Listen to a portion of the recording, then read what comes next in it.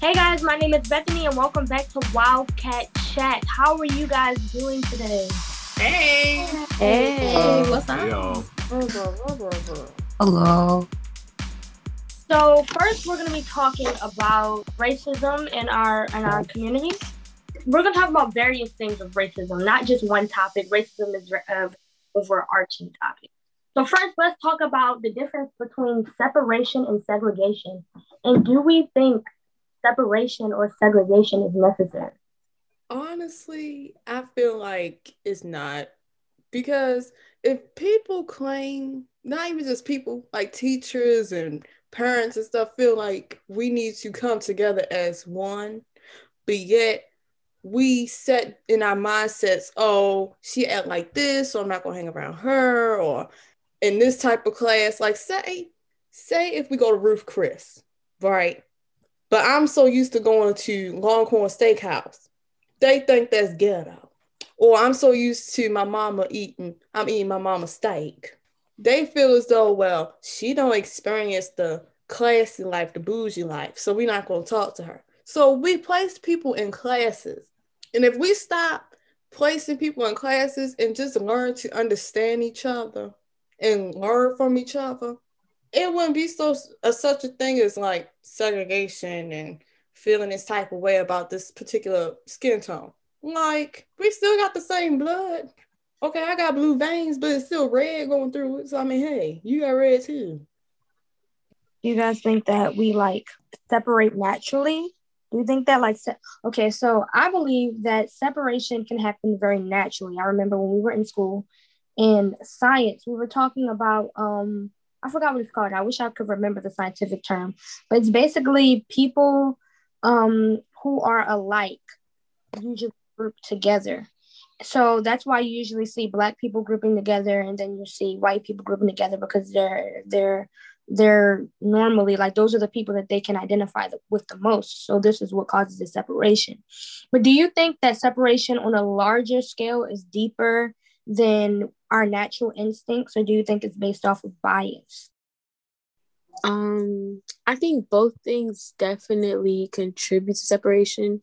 And as far as separation and segregation, separation would be more of like a generalized thing, not necessarily just between races. Segregation could be within certain races or different, like minority and the majority is supreme, stuff like that. So that's the big thing as far as that. And I mean, naturally, sometimes we do because that's kind of how it was instituted originally. So when you have separated us and then you expect us to come together, there's still a sense of separation. Also, people are going to go where they feel the most comfortable, which is with people they feel they're most alike. So it's just going to happen naturally. Yeah, I think that we do separate naturally. Like segregation is more of a forced thing. Like like segregation. We're supposed to be like segregation. Like it's like we're supposed to be separated from each other, but like you know, yeah. But I think people do tend to separate based on like what we find comfortable and natural. But sometimes I think like once we break out of that mindset, then we start to integrate ourselves more and like see other people in different cultures. So yeah. Like Bethany was saying, I definitely think that we naturally separate because, well, one, just comfortability, comfortable English. Let's try that. Comfortability. Like, if I don't know a lot of people, but I know I know two people, I'm going to sworn. Is that a word? I'm going to go towards them because I know them and I'm comfortable with them, rather than going to a random person trying to spark a different conversation. So I guess you could say it's the same thing with it's different races. I know that these people at least know the same thing I'm going through, so I'm gonna go towards those people instead of trying to spark a different conversation with a different race. You know what I mean?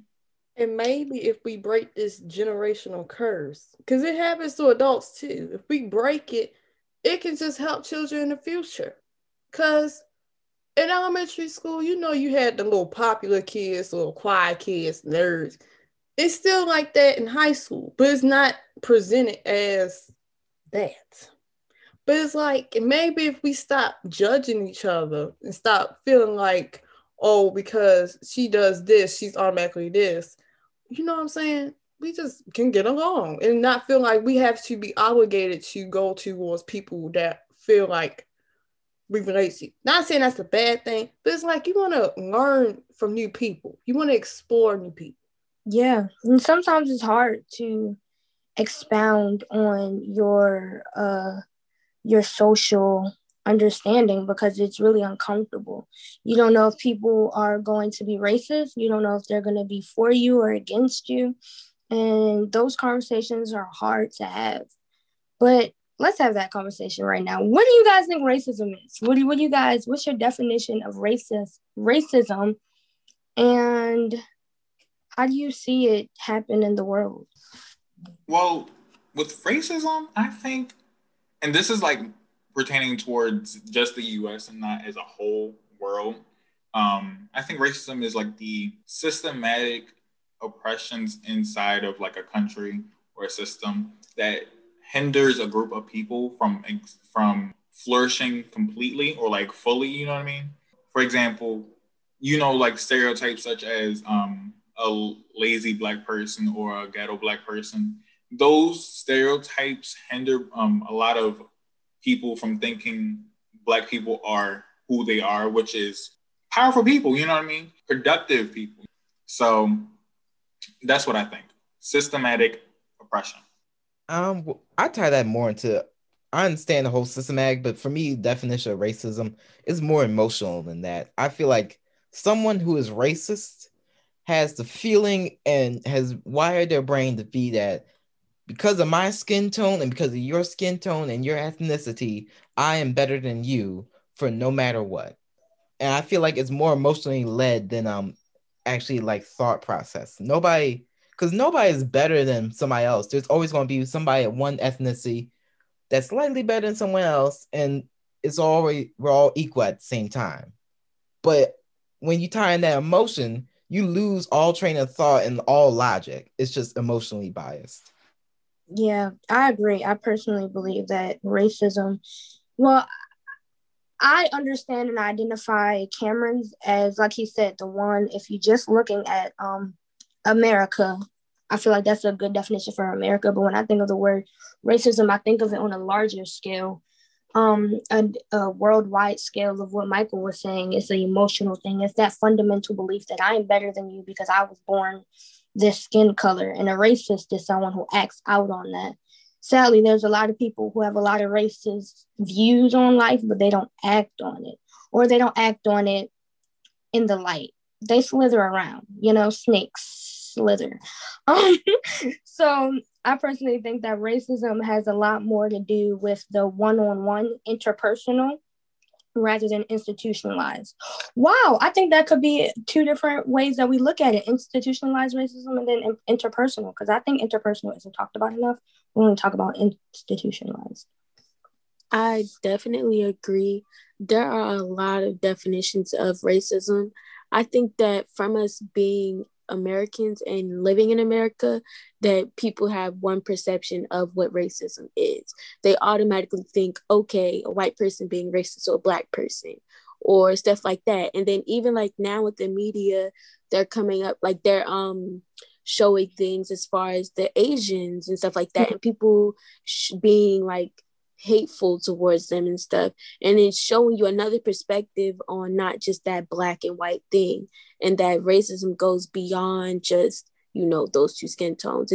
It's so much more to it. It's people being hateful and some people that are harassing and people that feel like emotionally that they should do something or act a certain way towards people even when they aren't doing anything to them.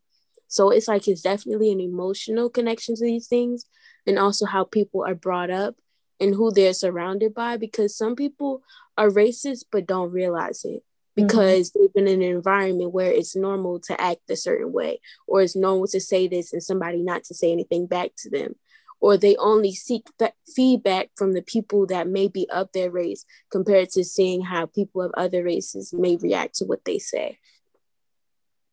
I think it's important to acknowledge the collection of experience that racism is founded upon, because that's why it's kind of hard to say certain races you can be racist against them. Let's say white people, for example.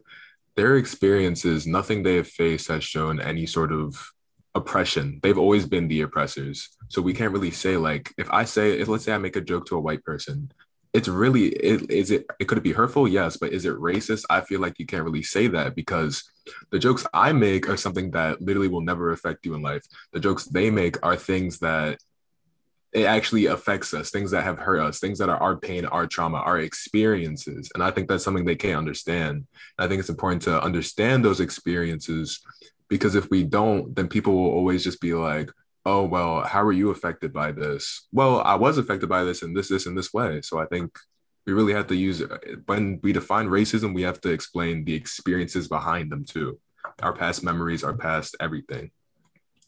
Yeah, I think that's why I was talking about the two different types of racism, the institutionalized and interpersonal, because I feel like personally, I understand what you're saying, but I feel like personally, we as people can still we still can have a great deal of damage to somebody's mental health, even making those jokes that don't have to do with what they do in the future, like institutionalized. Like somebody calling disrespecting somebody something of any race could break them down mentally and feel like they can't do it because of their race.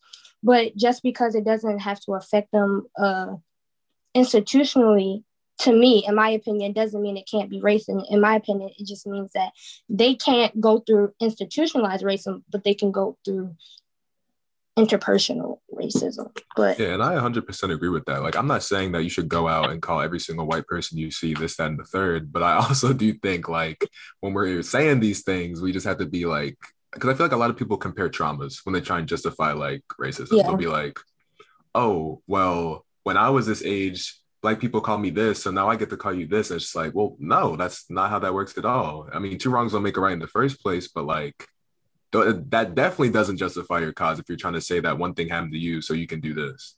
Right. So do you think those differences in opinion and trauma, do you think sharing those differences can hinder our growth, or do you think it can help us grow as people and as a country? Like communication is always good. Like no matter what situation you're in, like as long as you're talking about our set, like I think the thing that we fail to realize is that our experiences are different, but they're both valid. They're both important to moving forward.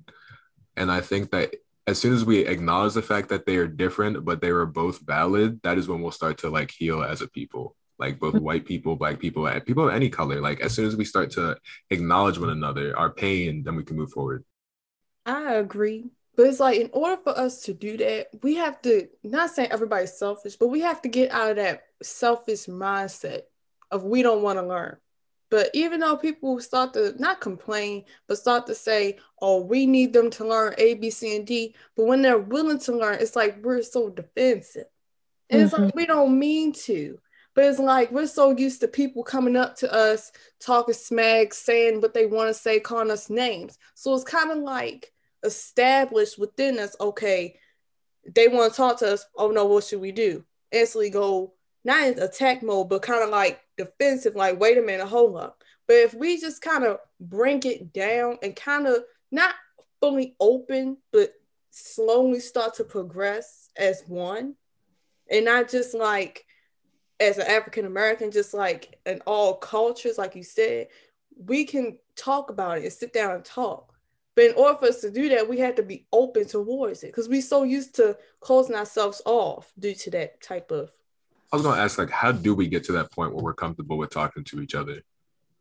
You have to put yourself in uncomfortable situations. And then I think another thing is that some people fail to realize it takes at least one person to do this.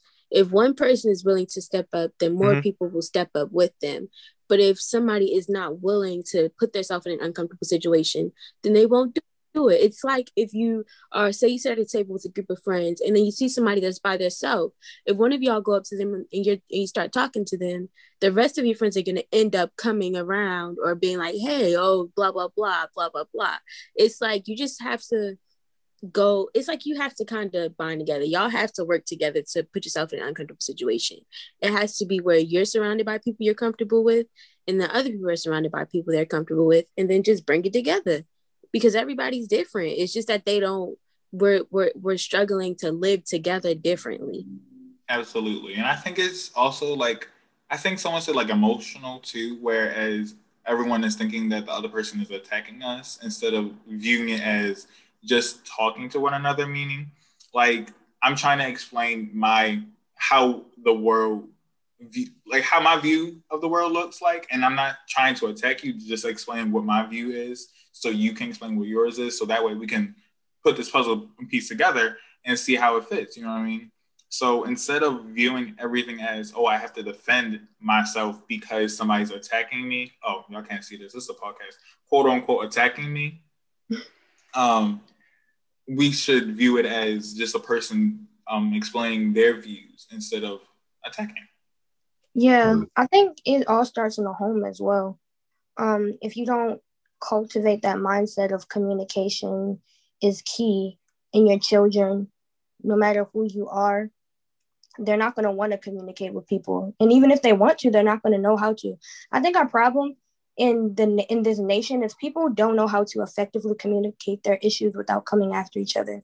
People don't know how to agree to disagree. People don't know how to accept someone for who they are, but not agree with what they do. You know what I mean?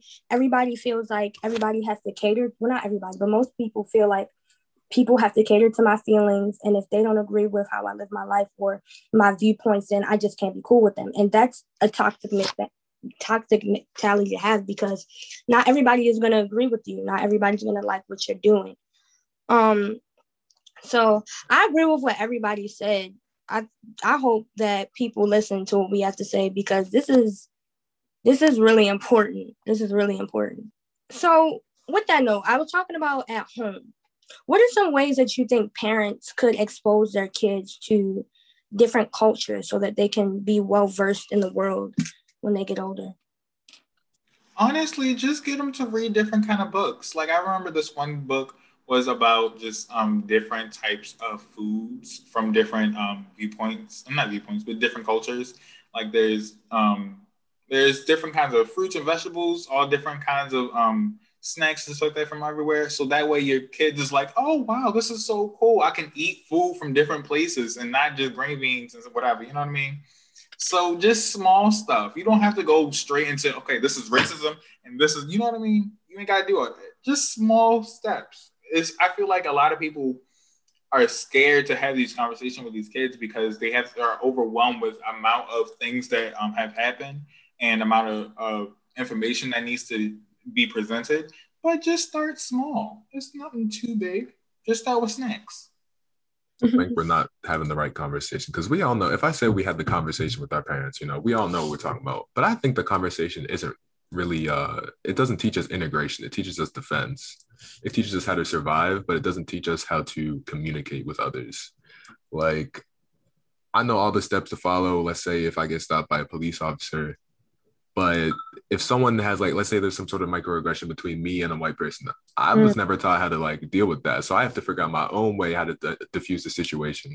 And I think that's important, is that I think a lot of people, their initial reaction is just to go into defense mode, like Karen was saying, either defense mode or attack, but there's no sort of like, let me diffuse it. Let me think about like how I can like put it to them nicely. Let me see their perspective. It's always like, I need to protect myself instead of trying to understand the other person. Because, a lot of people are ignorant, and that's not always a bad thing. But I think the thing that we have to understand is that ignorance can be fixed if we take the time to fix it. But a lot of people aren't willing to take that time. And I think that's something that's important for parents to teach their children, is it's not always about going on the attack or going on defense and trying to, put them down for what they don't know. It's more about like teaching them how to speak, just how to communicate, like we talked about earlier, because communication is key no matter what we're talking about. Yeah. I think another thing is that, like, coming from our perspective, I feel like as a Black child growing up, our parents kind of tell us, well, hey, this is how the culture is. This is how this is. But I think my thing is that I always wonder, how do parents of other races address these types of things to their kids? And are they addressing it to them? Are they telling them, hey, this is how it is? Because most children don't know what slavery is or the civil rights movements and stuff until they get into school. And most of the time they don't go in depth until you get until like high school, middle school years. And still they don't address it as much. So I think It's just honestly, everything starts within your family and what you teach your kids, and then they go on to learn more things, I guess, education wise from schools. But you still have to play a part in them learning about different things. Yeah, communication is key, and we need to start not only parents but also like older siblings teaching our little siblings about these things and make sure this conversation continues with them. Thank you guys. This was a great episode. I hope you guys enjoyed it. Join us back next time. Bye. Hi, everyone. Bye. Yeah. Garbage Bye. free, y'all.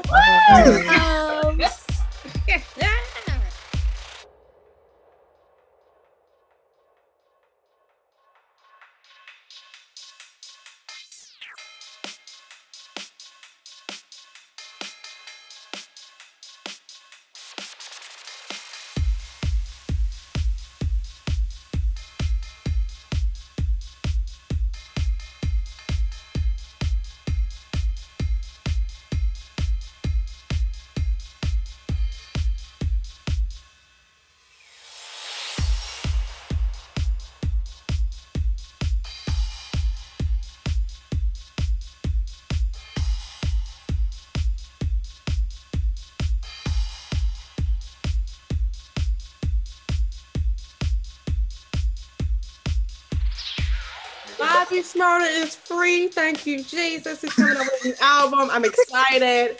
Yes. Come on, East Coast. Yeah. I'm excited.